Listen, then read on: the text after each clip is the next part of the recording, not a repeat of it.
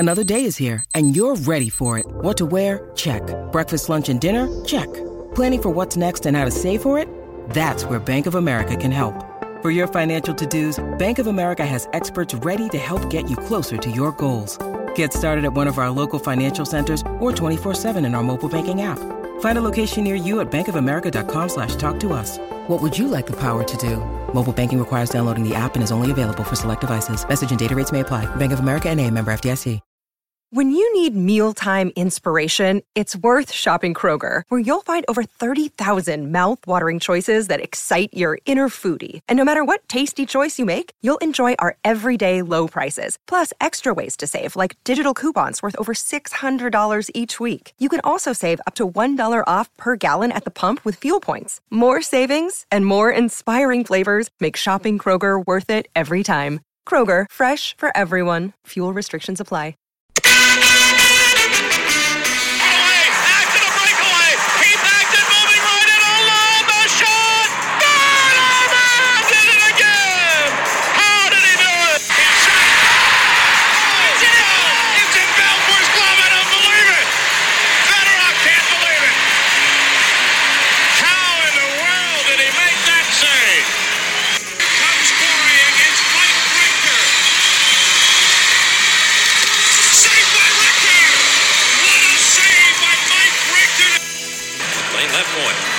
Shoots it deflected right in. Peter Angelo save rebound.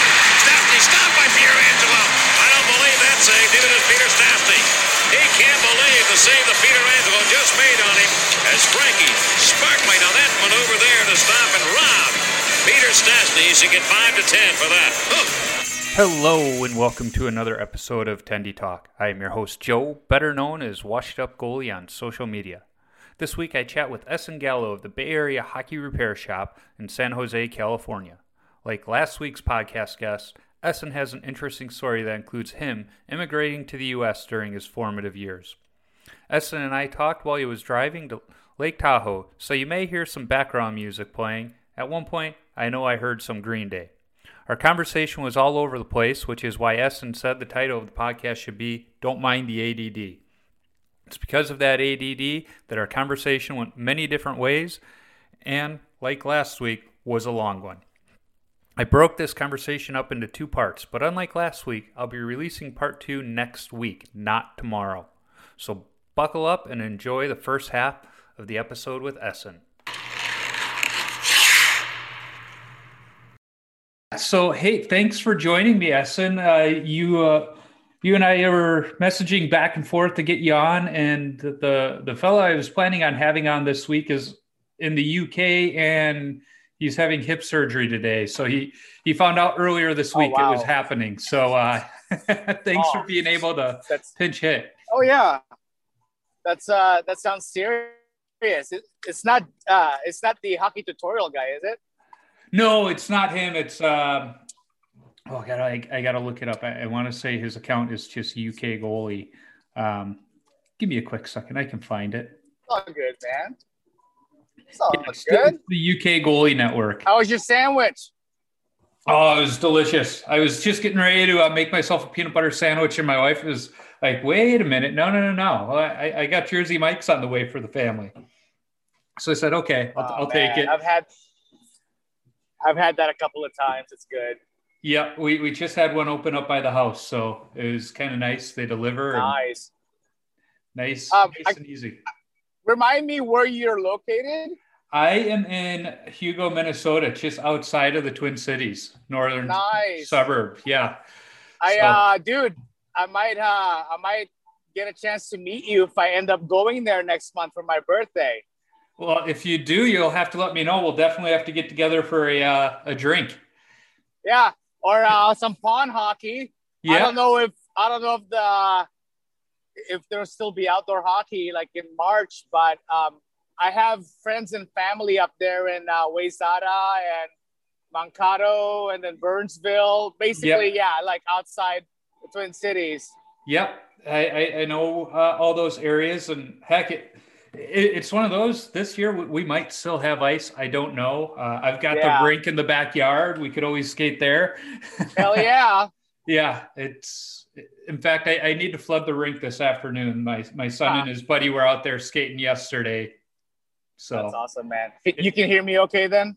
Yep, I can hear you good. So I don't know if you've listened to any of the episodes, but really... yeah, I heard. Yeah, I listened to the Kelly Rudy one and then the Ed Belfour one. Oh, great! Those were two very fun conversations I had. Yeah, man, you got some pool, dude. I love it. Yeah, Kelly was fantastic. We had some beers together, and then Eddie, I think it was a few days after we recorded, I got the whiskey in the mail from him, so that was great too.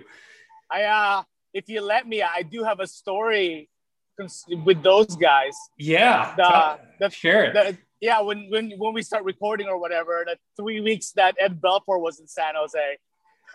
Yeah, no, I'm already recording, and it's funny you mentioned that. Oh, you are.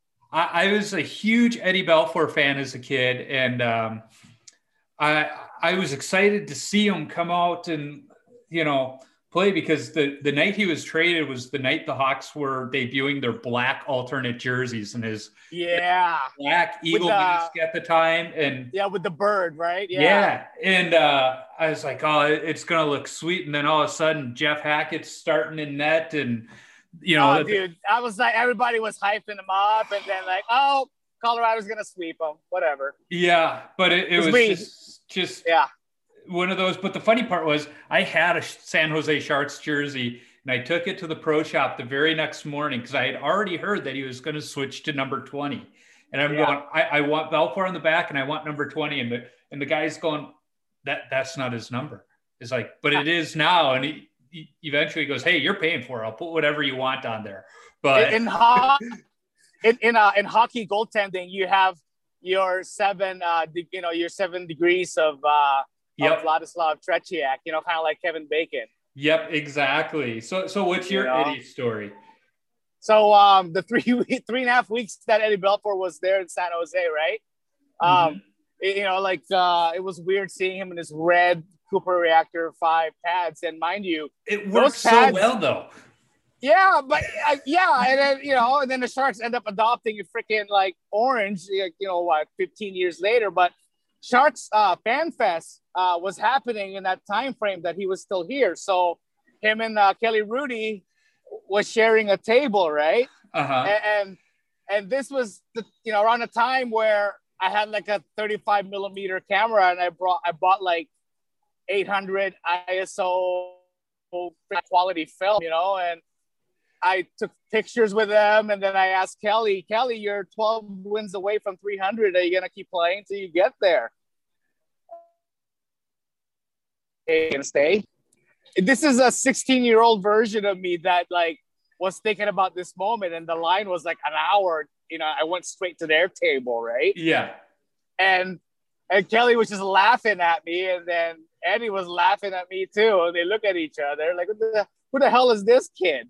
And I don't talk like I do it now. I had a stutter up until college. So like if I break into a stutter if I say more than like 8 or 9 words. So I think faster than I talk. But so we took photos, took selfie. My selfie game was good back then before it was cool, It actually takes skill to point the lens blindly. Yeah, with those old cameras. Right?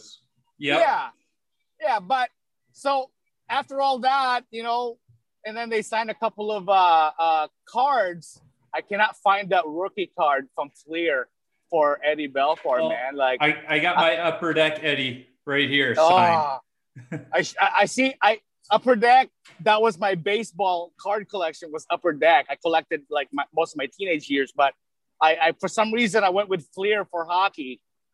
Yeah. Because they had like some hologram versions in 94 and 95. Yeah. When I was collecting, I don't know why, but I liked the Score hockey card set. So I always went with them and Upper Deck. Because like you, Upper Deck was my baseball one too. And I just felt like, I like them for baseball. Why not hockey? Dude, I have to show you my Oakland A's 89 collection. Oh boy, I can imagine. Yeah, but that's for another time. But to finish that story, it was a happy, great story, and I wasn't driving yet. My driver's test was 2 months later. Mm-hmm. And I go take the 8 films to Safeway, and I come back the next day, because like an hour is more expensive than a 1-day turnaround. I come back the next day, ride my bike again 2 miles to Safeway, and they tell me they can't find my film. Oh no. And like I start breaking sweat. Like I literally started crying in front of the freaking manager. It's like, I don't think you understand. Like, there's, film is expensive, man, for a 16-year-old. Yeah. Yeah. Oh, that broke my heart. Like, took photos with, oh God, yeah, with freaking Jeff Friesen wasn't playing then, I don't think, but I'm trying to remember Owen Nolan. I took a picture with Owen Nolan. He's neighbors with my step grandparents, and he's up in Tahoe now with his family. But dude, I was bawling. I was so sad. Like my jaw dropped. It's like what are they gonna do? Yeah, like did they steal my photos?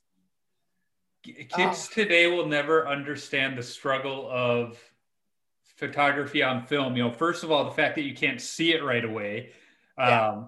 And then the hoping the pictures turn out. Are they underexposed? Are they overexposed? When I was in college, I actually took a photography class where we had to develop our own film. And I did that too. Oh my God, that was and stuff. so tedious, right? Tedious. One little touch of the film to another piece and your whole picture is ruined. It was crazy.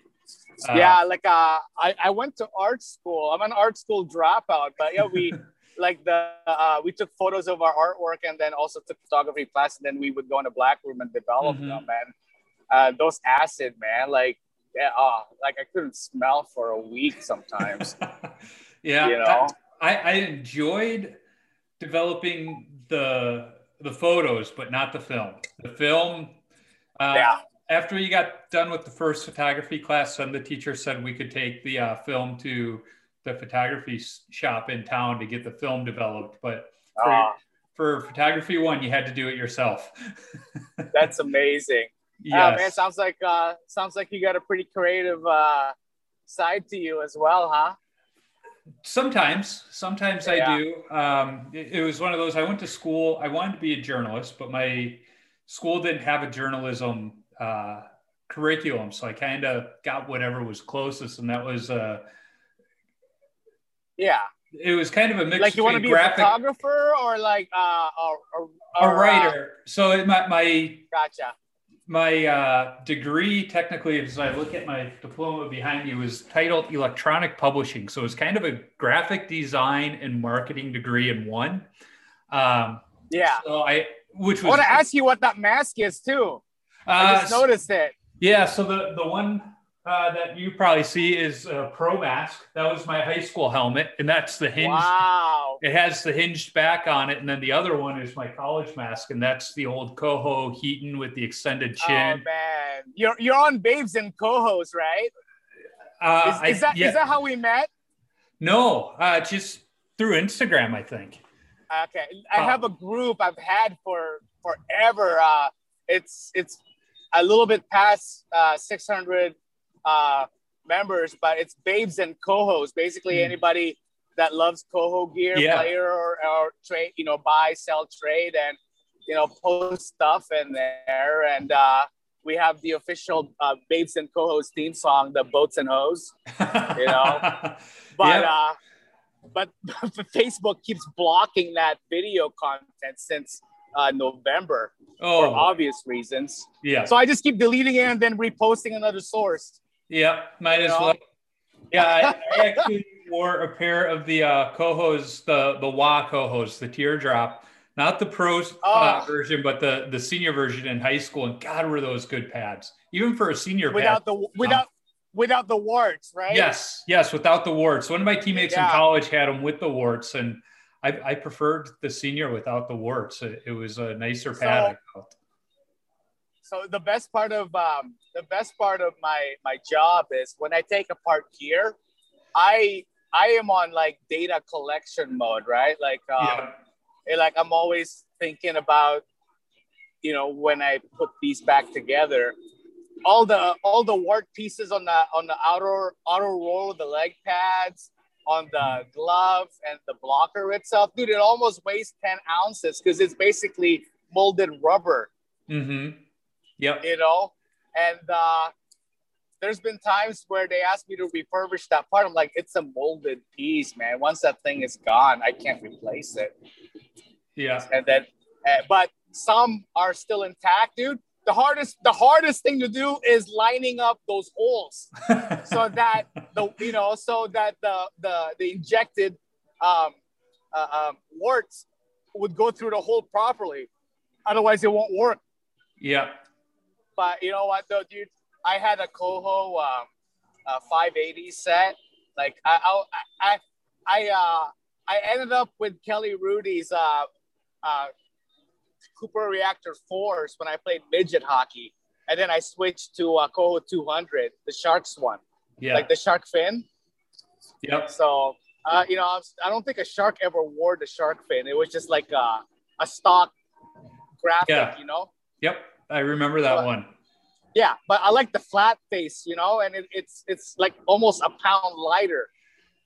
Yep, those were nice pads too. So I want to get into a little bit of your background. So okay, according to the website, and I remember this back from when you were first starting on the website, and I was one of the folks that helped volunteered, I guess you could say, to read through everything. So you're not originally, well, I should say you weren't born here in the States. You're from the Philippines, correct? Yeah, I was born in the Philippines, and we didn't have hockey there until maybe 15 years ago. Dude, our skating rinks, they're all inside a mall, and up until 6 years ago, there's a 10-foot beam in the middle because this is like next to the food court, and it's based on figure skating and public sessions, Yeah. The best defenseman. I borrow. I dude. Yeah. Like, let's do the peekaboo play. You can't see the other net. Yeah. But they do play. So but like I think it was 5 years ago. The Philippines are now in the IHF Southeast Asian bracket, I guess, with South Korea, and Indonesia, Malaysia, and all that stuff. That's awesome. So that's kind of cool. Yeah, I haven't met those guys yet, but I keep in touch with them on Instagram. So how old were you? Still there? Yeah, I'm here. So how old were you, and at what age, or what age did you guys move to Missouri, and why? Why did you leave the Philippines and settle in Missouri? So, long story short, like my grandma raised me in the Philippines while my parents worked up here in the United States. So, I wasn't old enough to remember my mom and my dad when they moved away, but my grandma raised me up until I was 11 and a half. So my mom and my father divorced, and she basically got me before my father did. Mm-hmm. And my new stepdad, he bought land out there and just retired from NUMMI. It was the old Chevy plant. Now it became NUMMI, which eventually became the Tesla plant in Fremont. So yeah, that was 1992, I believe. And I spent a couple of years there, like 7th grade and then first semester of 8th grade. And that's where I discovered hockey, man. Like I was raised by my grandma in the Philippines. I had this sheltered childhood. Yep. And I wasn't allowed to really do much. And the first time I saw a hockey game was in 1988, man. I think it was the Canada Cup. Mm-hmm. Was it the Canada Cup? I don't know, but it was still the Canada Cup back then, yeah. Yeah. So I think I don't remember who they were playing, but my grandma's uncle at the time was like a court judge, and he had a satellite dish, And that was the first time I saw a hockey game. I didn't know what the hell they were doing, but it was like white everywhere. They were beating around a big black biscuit. I'm like, that's not a ball. What is that? You know, like I grew up in we had, I would say, humble beginnings. We ate okay, and we grew up. Life is hard in the Philippines. The biggest import there is money, because there's more Filipinos outside the Philippines that are actually living there. Yep. So, yeah, my cousin's married to a Filipino fella, so I've learned a little bit about the island. Yeah, so Minnesota, there's a big community there of Hmong people. They don't have their own country, and I'm very well versed. Like I appreciate history, and whether it's world history or even hockey history. I tell people that make the effort to get to know me. At some point in my life, I'm gonna have to pull a Slava Fetisov and go back to the motherland. And I don't know, there's no Ministry of Sports in the Philippines, but there's a big opportunity there to grow the sport. There's already hockey manufacturing plants down there. Yeah. So Brian's, like Vaughn bought in to invested in Brian's. Yep, which explains why Vaughn they're doing owns more 20% custom of, stuff now. Yeah, but do you remember the M series, the Halak, the H series, and the S series? Yep. I think they discontinued the S series, but they started producing those in the Philippines, including the Palms. So I'm a Brian's dealer, so I get a lot of their parts, and a lot of them are made in the Philippines. And I'm like, this is so cool, Yeah, that is cool. So you're, middle school when you're coming over to the U.S., how as a kid did you handle that? And I ask that because the fellow I talked to for the episode previous to this, he was born in Latvia, and he was 13 when him and his dad came over. So I know for him, it was a little bit rough, but he had hockey. He was already playing hockey and had that to help bridge, kind of make friends. How was it for you learning a new culture, learning a new language, and assimilating at that age? So in the Philippines, we literally had, first grade, we had 8 classes right off the bat. We had to take English, Filipino, and Spanish, right? Oh, wow. The Philippines has been, for the last 600 years, whether it's the Portuguese or the Spaniards or the Americans, we've been conquered at one point. Yeah. The Philippines is not a sovereign nation by itself. It's only since after World War II, 1946, I think, when they got their independence. But going back to that, it's funny. We're not practicing any of this. We did not rehearse. You brought up Latvia. Great segue. I'm just going to bring up Arthur's Urbe. Yep. Yeah. I'm pretty sure you already know the Coho connection. Yeah. And the your favorite goalie. The 7 degrees to Tretiak. He was supposed to be the next Tretiak for the Soviet Union, Mm-hmm. He was that good. Yeah. And I have 10 of his rookie cards with his name is spelled on it for Dynamo Riga. Mm-hmm. So we had a satellite dish there. My stepdad at the time, so I lived in a small town called Nevada, Missouri, near Joplin. So in Tornado Alley. And the town that I lived in only had 4,000 people at the time. So it was really small. My first day of school, I got in a fight because they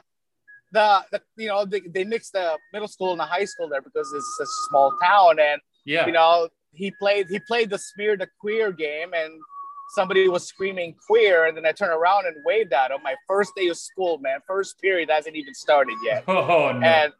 And second period, somebody that witnessed that told me what that word meant, and I'm like, oh, thank you.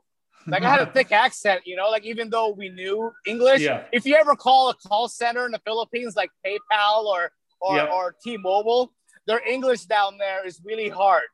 But as soon as lunch happened, I go to the basketball court, and this guy is like the high school quarterback for the JV wearing his freaking, leather jacket. Yep. And I go up to him. I'm only like 5 feet tall at this time. He's like 6'2". Oh, I got close enough to him. I was like, I wanted to thank you for teaching me what that word meant. And then I got close enough and I clocked him. And so we exchanged a couple of fights. Of course, he wins, but we became best friends until I had to move to San Jose. Yeah. It's funny you say it. There's a great movie with Bill Murray and Melissa McCarthy where it's called St. Vincent. And yep, I've seen that movie. Yeah, and I love how he's like, she's all upset because her son's not getting along with this kid. And he's like, what's going to happen? They're going to have to get into a fight and then they'll be best friends. And she's like, yep. What do you mean? He's like, that's what boys do. And sure enough, that's what happened in the movie. And that's what happened with you. Yeah. And dude, like, even before that, like I already was watching St. Louis Blues games and you remember the old IHL Kansas City Blades? I had no idea that the Kansas City Blades was part of the Sharks farm system, right? Like the Sharks wasn't even in my radar. The first hockey game I saw was a Devils game because my stepdad at the time, he has all the cable channels, bro. Mm-hmm. Old school satellite when you got everything. Dude, his basement, he had freaking shortwave radios. He had ham radio. We were talking to truckers. We had 100-foot radio antenna and a 30-foot radius satellite dish. Like it's not quite as big as Cable Guy with Jim Carrey. Yeah. But you can lay on that. You can sleep on that thing. Yeah. So like I got, it's one of those things to where, holy crap, what is this that I'm watching? And I can't stop watching it. Like I was just, I would skip feeding because the farm that I was staying at, we had 400 acres and we had livestock, but I also had like, of course you have your chores and stuff. And, it took me, let's say 3 months to get used to the lifestyle because you got a city boy that was raised by his grandma. Yeah. And, my grandma, didn't come to America till like a year later. So it was quite an adjustment, but it allowed me to like literally get that firsthand prepubescent teenage years, becoming a man kind of thing, driving a tractor, live the farm life. Dude, the short time I was in Missouri, man, it left the biggest imprint in my life. And, going back to hockey in simpler terms, thought to myself, I want to play, like I didn't even know what the word assimilation was until I moved to San Jose and they give you like a language test, make sure that, you don't have to go to ESL, like English second language classes. Yeah, I work for a company called Lexia where we're part of Rosetta Stone. So we're very much in tune with English as a second language there. Really? Yeah. It's awesome, man. Yeah, dude, like, because of my social inequities back when I was a kid, and I got bullied a lot because of my speech impediment. And now you can kind of pick up, a little bit of stutter here and there, especially when I get mad. Like my temper was something that really needed work on when I was a kid. And hockey was like, I want to play hockey, and my first. How did you get into playing hockey? Because even in Missouri at that time, it wasn't cold enough to have outdoor hockey. It wasn't cold enough. Yeah. And then you go to San Jose where the Sharks are there, and there's maybe one rink at the time for you. So how did you get into playing? It was already, So by the time we moved down here, my parents sold the land for natural gas. So if you ever wonder why there's earthquakes in Missouri, it's because they're literally draining all that natural gas and fracking. But so dude, like it's crazy. I'm gonna be 40 next month, and all these people that I watch on TV, like some of them are like my mentors and even like vendors that I sell their products for. Like Sharks alumni and former NHLers. And as soon as we moved to San Jose, I grabbed a bus map and went to a roller hockey rink. This place called Gremic Roller Hockey in Japantown in San Jose, and they had 2 rinks, and this was before Sport Court became a thing in 90. I think Sport Court became a thing in like 94, 95, when the RHI made him famous. Yeah. We're going to talk about RHI too, buddy. Yeah, and the Chicago Cheetahs. I remember watching them on TV. Al Seacor played for the Cheetahs. Dude, I have a Cheetah jersey. Oh, I saved it. I saved it. RHI Pro Beach Hockey out there in California was another. Dude. Yeah. Do you remember the NHL Breakout tournament too? The street hockey tournament. Yes, I have. I wish I had it sitting here. I played at the one in Chicago the first year. My team went to the finals. You son of a bitch. So that tournament was held in the parking lot of McCormick Place in Chicago, which is right next to Soldier Field. And TLC was putting on a concert that weekend. So they were doing all of their mic checks and everything. So you just kept hearing them singing as we're outside playing. But it was so hot though that weekend. It was like 98 degrees, high humidity, and we're skating on blacktop. And I'm pretty sure I got heat stroke that weekend. Chelios was walking around. All the kids were following him. But, I mean, I grew up in basically the same neighborhood as Chelios, so I ran into him often. So that's awesome, man. You guys go.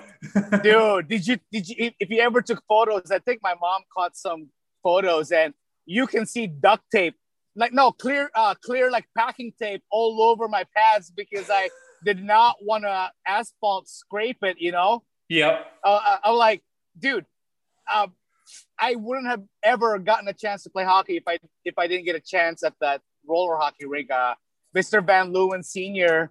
owned it, and I just asked if there's any way I can work or pick some of the rental gear. I want to play so bad, and this is a freaking 13-year-old kid that was really shy and a stutter, and my grandma taught me how to sew. So that's the backstory. Since I was a kid, my grandma had a convenience store in the Philippines, and she put me to work, man, those 50-kilogram bag of rice and fresh fish and stuff, and that was when I discovered wrestling too, because they would air them live. With that time difference, you have to watch it at 5 o'clock in the morning. Yeah. So, Ultimate Warrior was my favorite. By the time we get back to the house, after we get fresh supplies and stuff to sell at the store.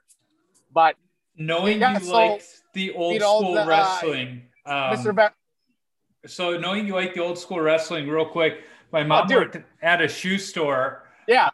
And Kangaroo Shoes. I don't know if you remember them, but they would give passes. Oh yeah, of course. Wrestling. And so me and my dad go to the one time, and we got to go behind the curtain afterwards to meet some of these guys. So it was funny because we got some kids coming down. So then it was all the bad guys had to quick run out of the locker room, and they had to, put on their game face and be mean again. But got to meet the Ultimate Warrior. And then I have a picture with one of the Road Warriors. He's got his big shoulder pads on. He's got about 8 of us kids in a headlock. That's how big he was. Man, dude, I got to introduce you to Baby Huey. He's a DJ here in the Bay Area, and also a buddy of mine that owns a memorabilia, but he focuses on wrestling memorabilia. Yeah. He's a big wrestling fan too. And dude, though, my best memory was Hulk Hogan and Andre the Giant. Yes. And this was when he beat him, when they had the cartoon, the WWF cartoon. Oh yeah. Oh, I did not see that until I got to the United States. I rented a VHS tapes. Yes. Oh God! Wrestling was, I would say, worth watching, and they stuck with the storylines. When I was a journalist, I got to meet a fellow by the name of Adnan Al-Kaisi. So if you remember, who's that? He was a WWF wrestler. If you remember Sergeant Slaughter, his ring manager, it was his ring manager. So he grew up in what's Iraq and was childhood friends with Saddam Hussein. But as he says, that's an awesome backstory. He says they went two drastically different paths. But as he got into wrestling, he was Saddam's minister of youth sports for a number of years, and he got Andre the Giant to come over for a match. And they're talking beforehand, and he goes, "You understand? I have to win this, right?" And Andre goes, "Yeah, I do, obviously." He goes, No, you don't understand. If you were to win, they will shoot you on sight. And he goes, "Okay, you're going to win this one." But he now lives here in Minnesota, in the Twin Cities in Minnetonka. Is that right? In fact, I got the book sitting here under my desk. Where is it? This is the problem with having so many books. He had to flee Iraq. Wow. In the middle of the night when he found out that Saddam was basically done with him. That's the biography, and was going to kill him. Yeah, that's his autobiography. And after I interviewed him, he sent me a signed copy. Just a fantastic guy. But he fled in the middle of the night and had basically written his life story down. But he had to wait until the regime came down because he still had family there and feared for their lives. So, oh, man. I like to read, but I'm not a fast reader. That's a book that it was a page turner, just because the story, it should really be turned into a movie. Hey, you know what? Eventually, man, you never know. Dude, I have to send you a photo when I worked at the airport. And I have a picture with Shane McMahon and the WWE plane in the background. Oh, cool. They were stuck there for 10 hours because it was a rare 102-degree day in San Jose. It rarely hits triple digits here, but it did. But the whole plane is black with a strip of red. And you know what happens when the sun sprays on that, it expands. The pilots inside that was prepping for takeoff, they were doing their checklist and stuff. They were stuck there for 10 hours. Yeah. So... And if I'm not mistaken, it takes planes longer to take off in the extreme heat as well.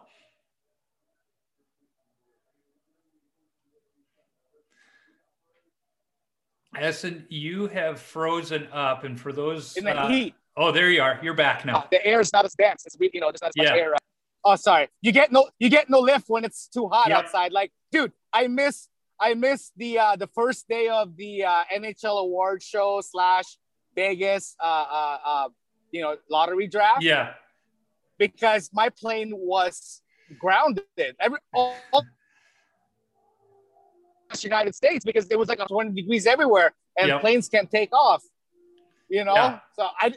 One of my best friends is actually a pilot. He was, for a while, his home base was out of Oakland. Now it's out of Vegas. He lives up here. He just commutes to work. So I do know about that part of flying. When it's really hot, you might be sitting for a while. All right. Yeah. I was there at T-Mobile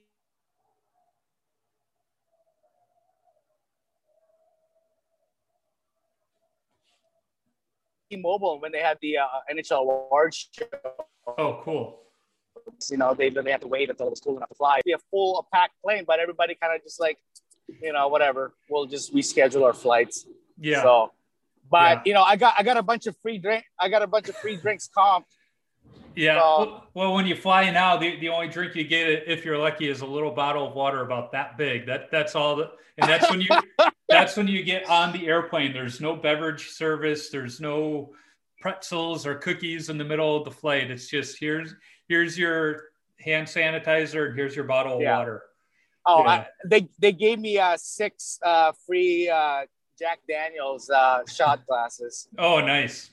Yeah, so that was nice. That's like $40 right there. I didn't have to pay. Yeah. But, so back to the topic here, because this is what happens half the time. You get two goalies talking, and our ADD kicks in, and we're like, boom, I don't want you to spend too much time editing. So, when I was 13, I took the bus, went there, And, you know, Mr. Van Leeuwen, it's like, okay, show me what you got, you know? So he gave me some gear. I literally carried a goalie bag with a shoulder strap, took the bus back home and started repairing it. And, you know, he gave me like $100 a week later.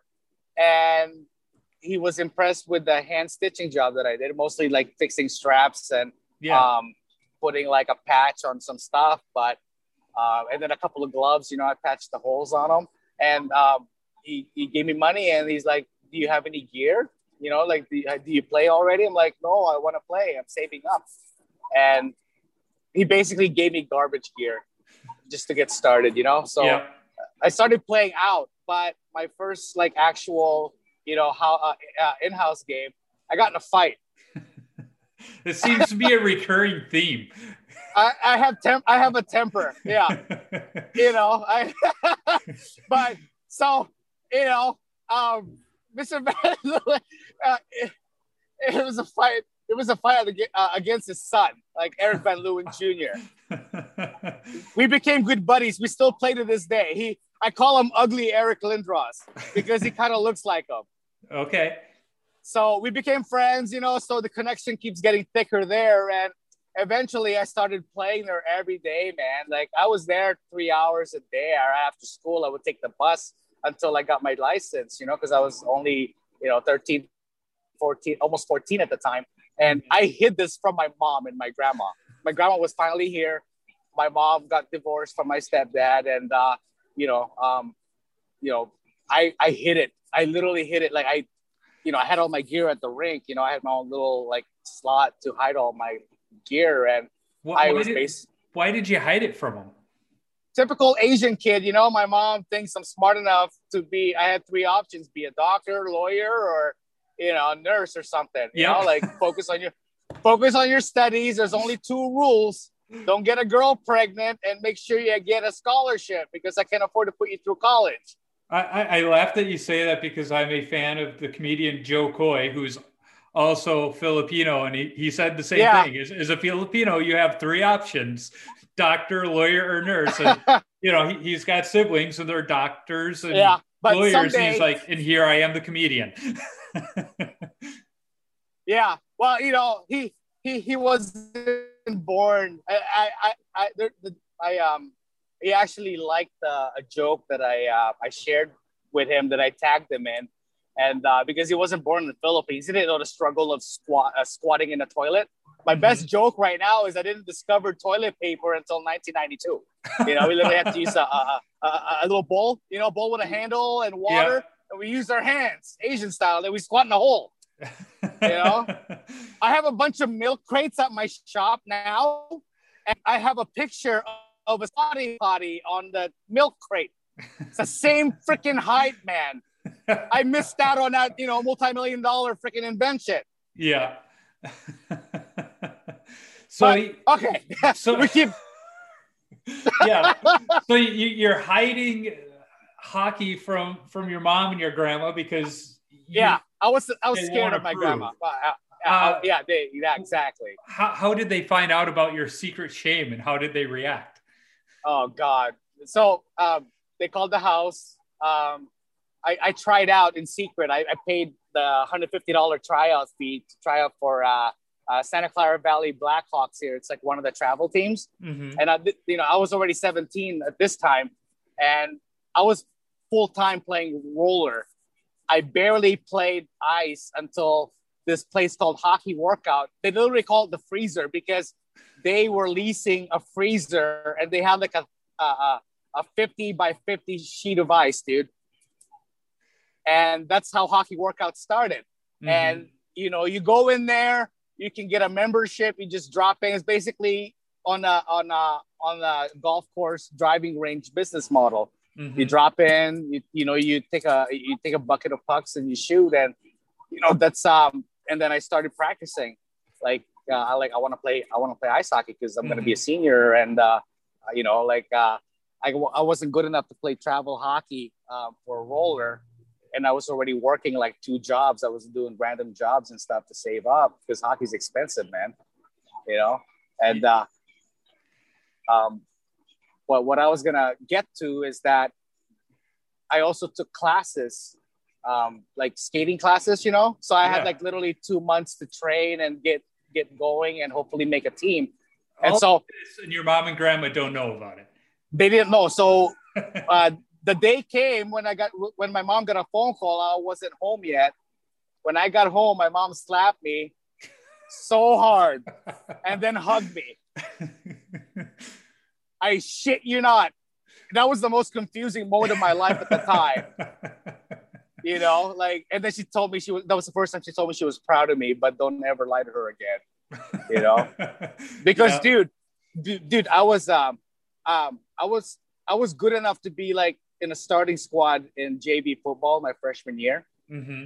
But, you know, they did the hazing thing. They shaved my head. My mom was out of the country at the time. When she came back home, she went nuts. She went full postal, went to the superintendent's office because I was friends with the superintendent's son at the time, which goes to the same high school I went to. Yeah. And she basically threatened to sue and started making noise and threatened to like sue the school. Oh, no. Their permission.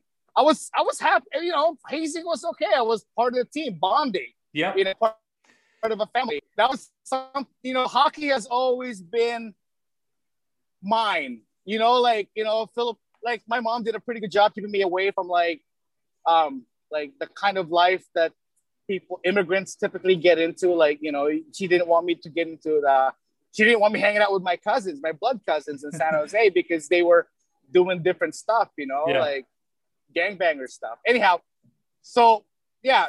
And then, you know, she gets that phone call. I got a scholarship to play travel hockey. And I got to play travel hockey, man. That was the best year of my life. Yeah.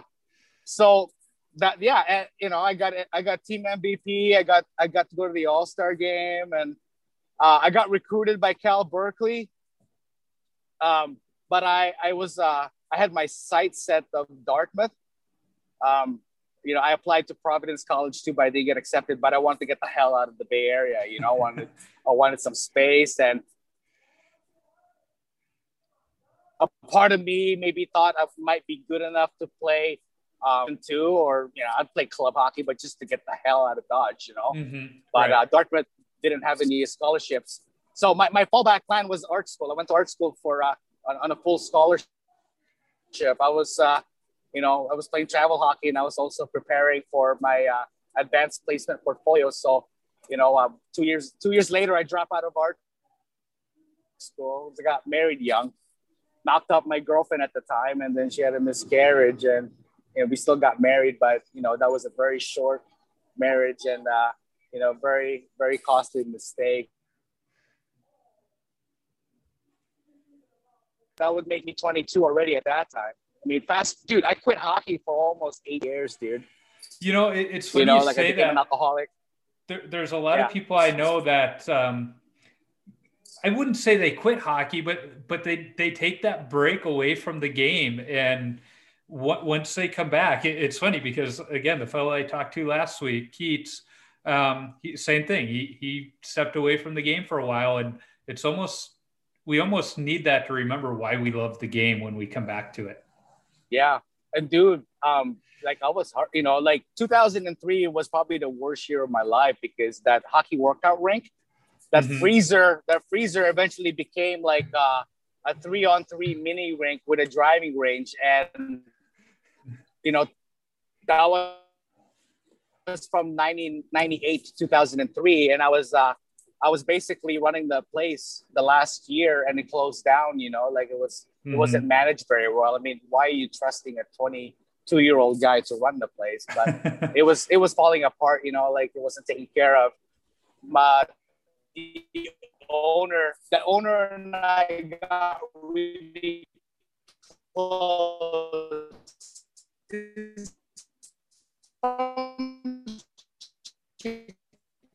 Chicago, actually. I have heard of Kane Graphics.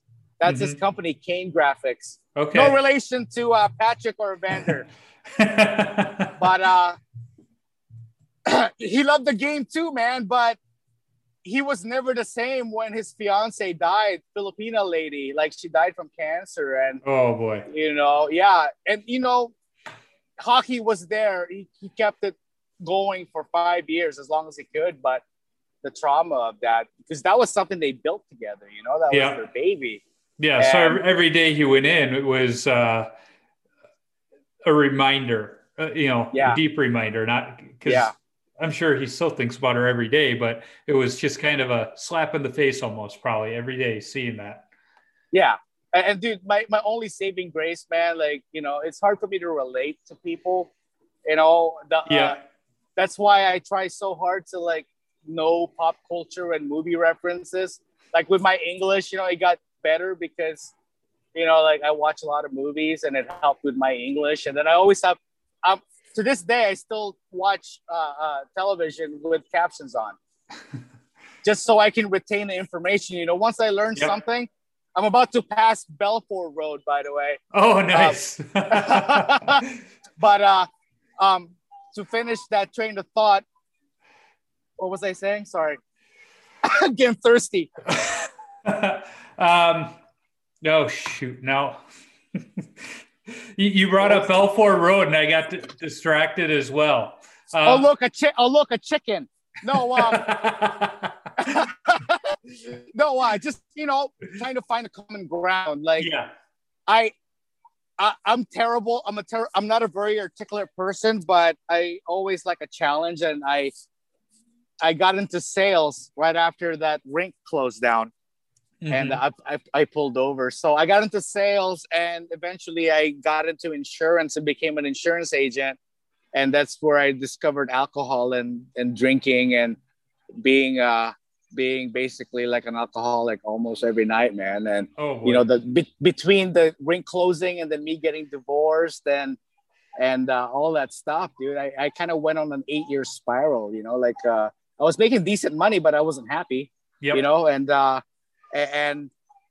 you know, hockey saved my life twice. You know, it allowed me to fit in and make friends and make the connections, you know, that to this day stays with me because I wouldn't have been able to start my business the way I had out of my car in 2011 if I didn't have my former coaches, former teammates to reach out to, you know, and social media made a big difference too, because you know, starting a Facebook page and Instagram, whatnot, it reaches more people, right? Like, well, and it's interesting you bring up, you know, starting the business out of your car. So you've got a job, a decent one at the time, but you're not happy. What got you back into the game and, you know, doing the repairs out of the back of the car?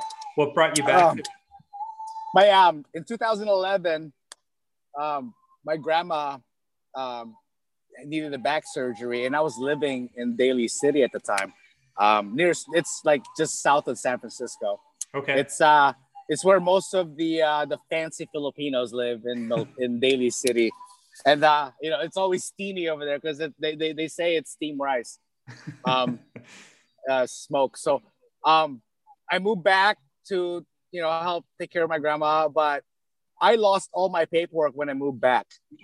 Like, you know, my passport, my birth certificate, and I've already put in my 2-week notice to quit working at AAA. So I couldn't get a job for almost 3 years, man.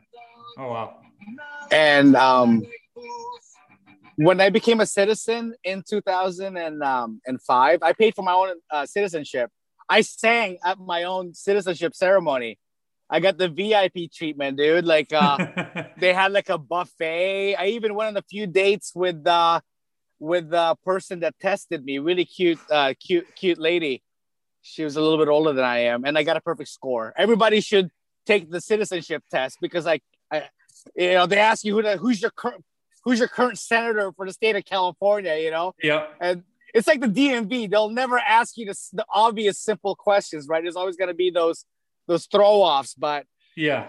And going back, I got my start because I was actually like in legal trouble to where I could have gotten deported out of technicality, even though I'm a citizen.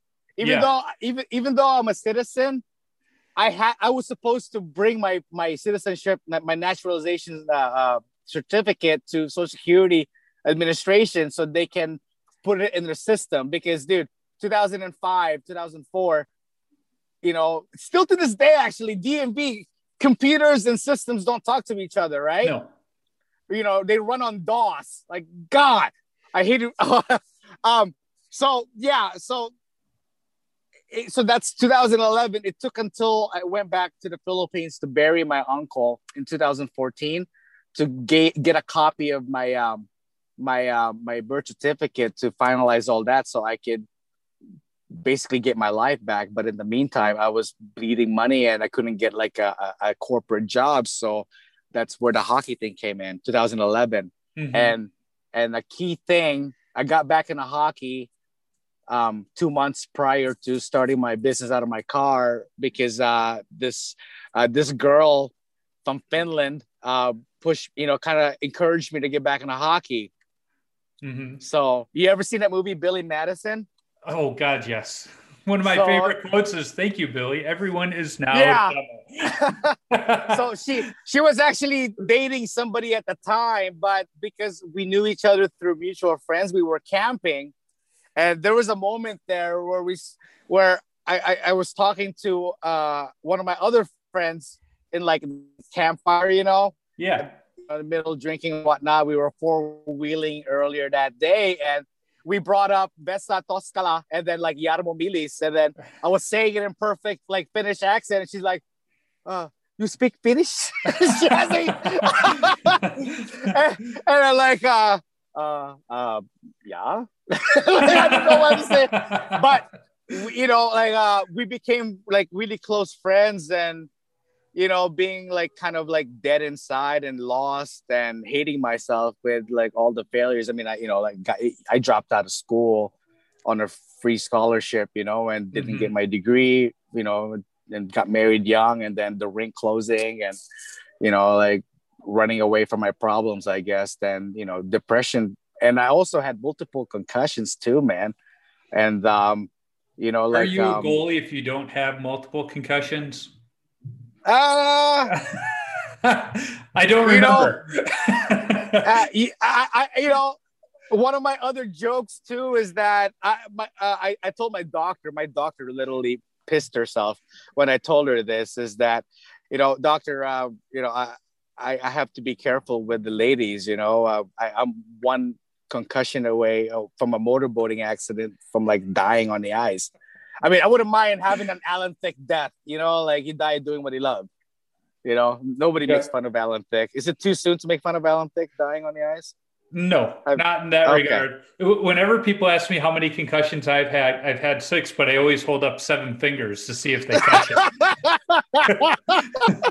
Yeah, dude. Yeah, my first concussion playing roller hockey, I got ran into.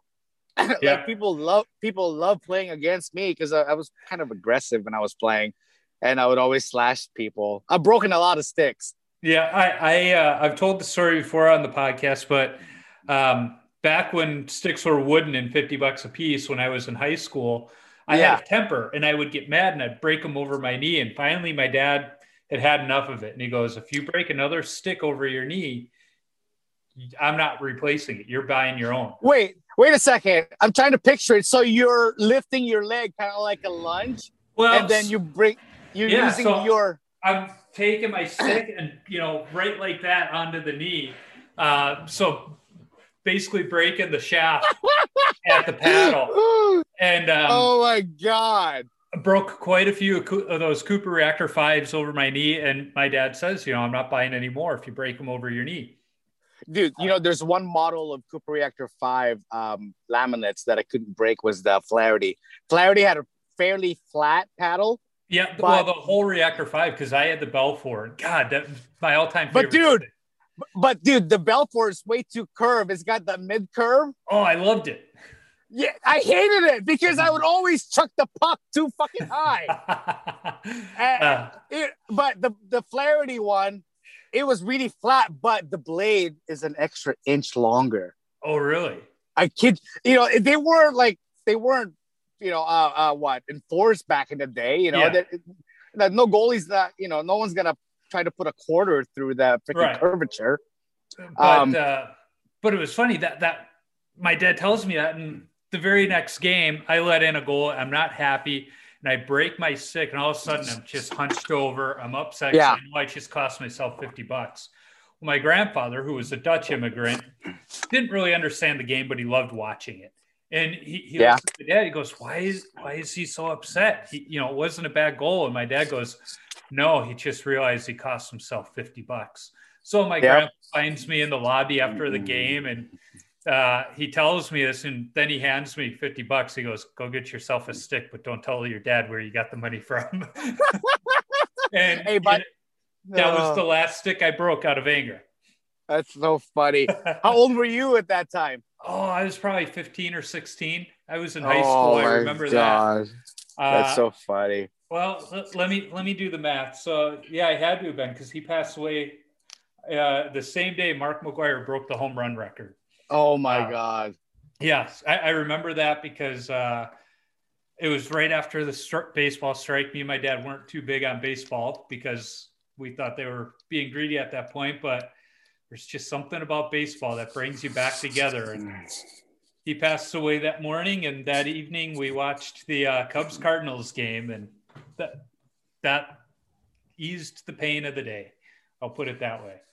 Oh, man. I'm sure your dad was watching that game with you. Yep. Yeah, it was I'm sure he was. Both remember. Right? Well, yeah. My grandpa. Well, it's funny. My grandpa. He didn't quite understand or like baseball or softball, because he'd go to my cousin's games and he goes, "It's so boring. There's only two people playing at any given time."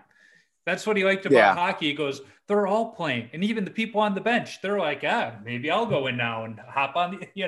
He's like, "Oh my God, everybody's involved." But he's absolutely right. Baseball, there's only two people actively playing at any given time. This is true. You got the pitcher and the hitter. I was like, Opa, you're not wrong. Oh man, no, I wanted to play catcher so bad, but the fear, the vulnerability of the only thing standing between you, crouched down, squatting down, is a piece of cup and then a really thin, like chest padding. I was a catcher. I played baseball before hockey, and I was a catcher. Yeah. So it didn't surprise my dad that I wanted to be a goalie too. He's like, "You're just drawn to all of that stuff." It's like, I kind of am. So you get back into repairing equipment, and word obviously spread because you're not just known in the Bay Area. Like, you're known across the country. People send you their stuff. In fact, some of the goalie groups I belong to on Facebook, when somebody says, "Hey, I just picked this up, where can I get it repaired?" And people are like, "Send it to, Bay Area Hockey Repair." How soon did you get that reputation? And, how has those different connections, because I know your shop now is right by the San Jose Sharks practice rink. That's got to help. Yeah, across the street, but I didn't move there until 2016. I like to participate, I guess. I think the best part of hockey nowadays, with beer league, is the chirping, right? Yes. It's at one point I got kicked out of like half of the fantasy hockey leagues that I was in because I chirped too hard. I got kicked out of a fantasy football league because apparently I chirped too much. There was only one person in the league that liked it and would give it back, but everybody else was like offended. It was like, well, what's the point of fantasy sports if you're not going to pick on each other?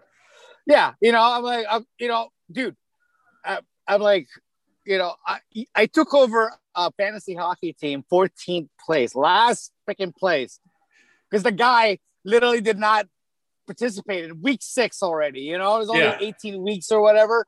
And I shot up to barely making the playoffs, like last seeded, to winning it all. I caught a run. Nice. Giroux.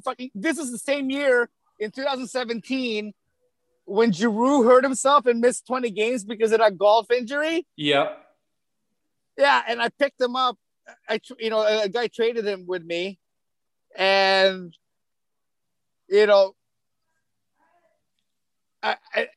The trophy, I still have yet to get it. This was 2017. Yeah, and like they hated me so much, I guess. Like, you know, they couldn't believe it, and I won by 1 point, dude. The tiebreaker was the plus and minus. Oh boy.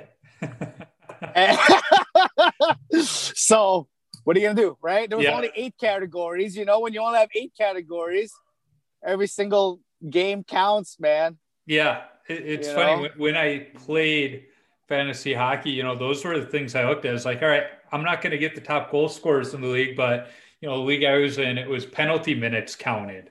Yeah. Plus, it's like look for those outliers, and you're going to do well. Yeah. Oh, dude, I stayed away from fantasy leagues that had short-handed goals. Yes, those Because are that could be the tiebreaker. You know, Yeah. if you have 9 categories, that could be the tiebreaker. I'm like, that is so stupid. All you need is 1 per week, if even that. When I was the commissioner of a league, I was very goalie friendly, so I didn't count goals against. I counted saves, save percent. I went that route with the goalies. It's like, no, we're not going to penalize you because your defense sucks. Please tell me you didn't put assist in there. For goalies, no. Okay. No. I mean, you know, I think Mike Smith's basically the last goalie that still pretty much consistently contribute, but they need to get rid of the trapezoid rule, man.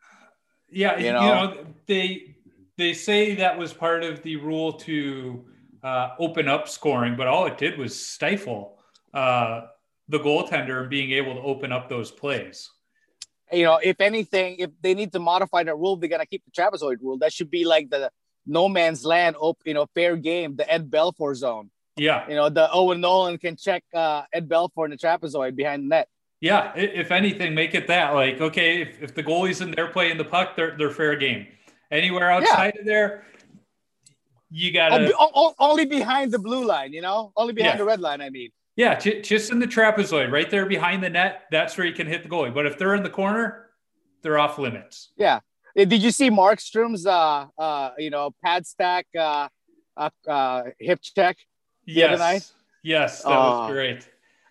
Who was it? Was it Jay Onrait that made a reference to Hasek? Probably. Because Hasek would do that almost every game. Yes. Man. Yes. So you get back into the game. You're doing these repairs. I mean, you started in a time when equipment was just a generation out of brown leather deer hair, which is what I started in, to what it is now. I mean, what's it been like to watch this evolution of the equipment?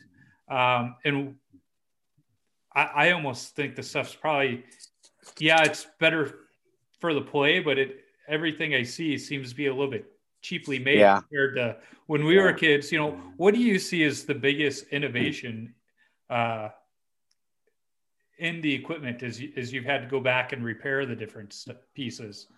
As far as materials are concerned, you know, like I always try to make it a point to be fair because, you know, I get paid to fix problems.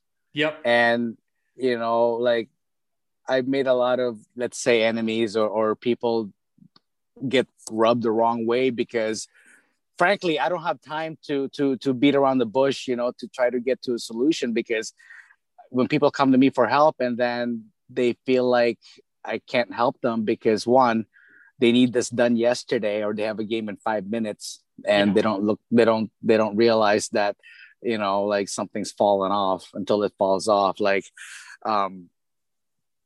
solving problems, it's a curse and I say a gift, I guess, but over time, I realize more and more that the biggest market in hockey is in used gear, right? Mm-hmm. You know, in Minnesota, for example, you guys have the best freaking Play It Again Sports. I've been there.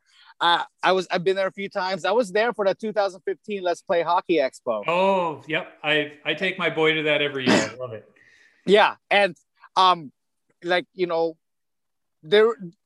it's currency, right? Like most people would rather just keep buying used gear, right? Gently used gear. I mean, Played Again Sports, they build their business on a consignment algorithm software, and you need like $500,000 to start one. They give you inventory, but the consignment software that they have proprietary ownership with, that's how they keep getting gear in. And, and it's a big market. Dude, we don't have a Played Again Sports anymore in San Jose. The closest one is by the beach. And most of their gear there is water sports, and I am literally the only hockey service shop left in California because my buddy, Jake's Custom Pro Shop, he kind of got screwed over with leases in Southern California, and I'm literally the last one. We lost about 6 rinks in the Bay Area in the last 10 years. Oh, wow.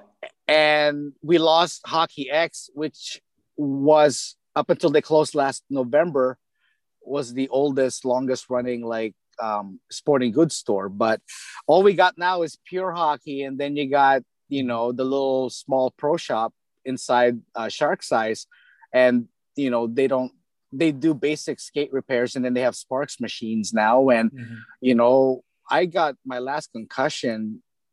I had they put, there was this, there's a screw that holds on to your cage here, right? Yep.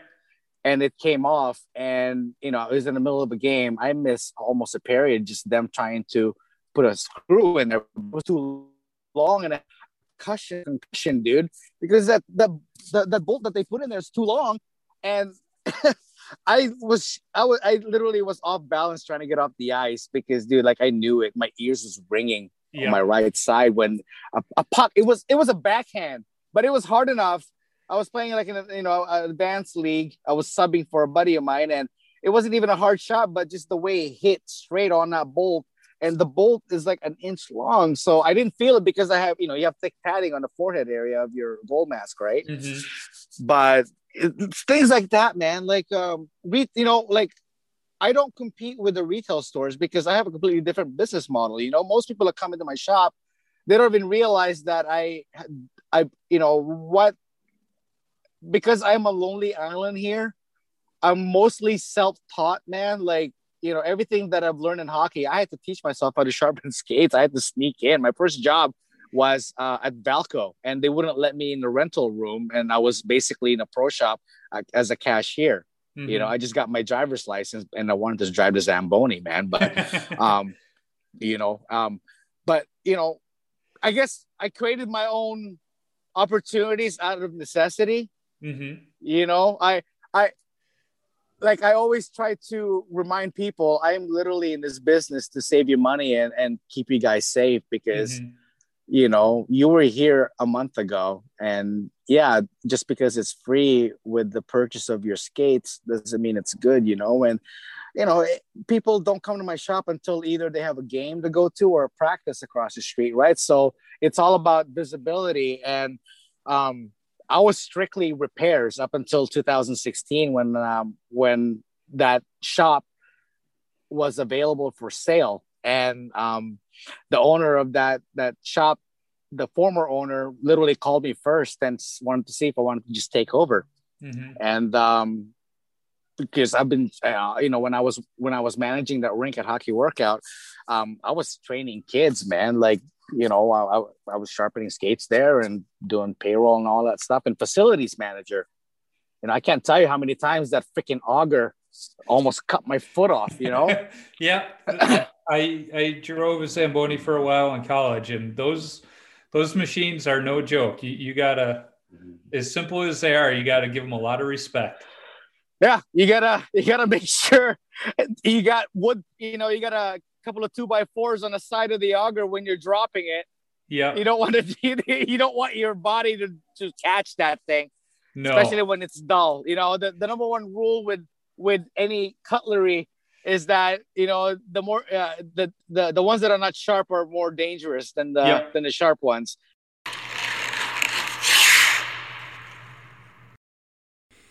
Well, I think that's enough for part 1 of my conversation with Essen. I hope you'll join us next week for part 2.